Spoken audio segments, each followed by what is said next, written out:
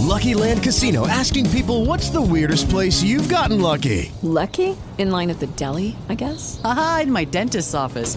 More than once, actually. Do I have to say? Yes, you do. In the car before my kids' PTA meeting. Really? Yes. Excuse me, what's the weirdest place you've gotten lucky? I never win and tell. Well, there you have it. You can get lucky anywhere, playing at LuckyLandSlots.com. Play for free right now. Are you feeling lucky? No purchase necessary. Void where prohibited by law. 18 plus. Terms and conditions apply. See website for details.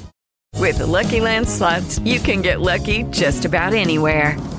This is your captain speaking. We've got clear runway and the weather's fine, but we're just going to circle up here a while and get lucky. No, nothing like that. It's just these cash prizes add up quick. So I suggest you sit back, keep your tray table upright, and start getting lucky. Play for free at LuckyLandSlots.com. Are you feeling lucky? No purchase necessary. Void where prohibited by law. 18 plus terms and conditions apply. See website for details. Sweden will fulfill deal with Turkey on NATO. Sweden's center-right government will fulfill all requirements under a deal with Turkey to join NATO and will concentrate external relations to its immediate neighborhood while dropping the previous administration's feminist foreign policy, the country's top diplomat said on Monday. Foreign Minister Tobias Billström said the new government shares Turkey's concern about the Kurdistan Workers' Party, or PKK, which is considered a terrorist organization in Turkey, Europe and the US.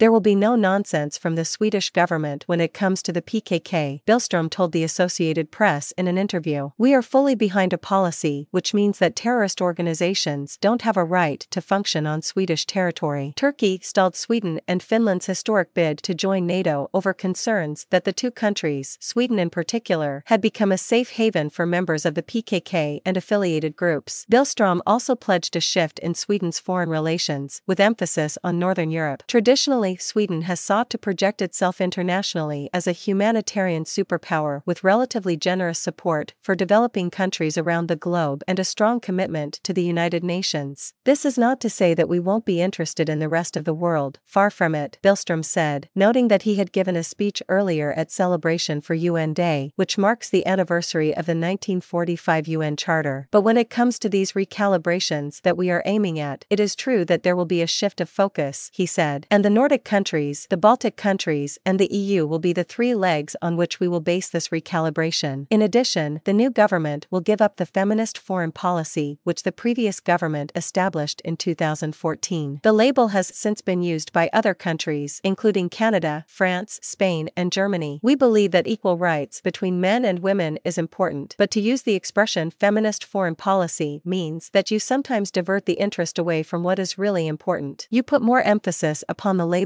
than about the actual content, Billström said.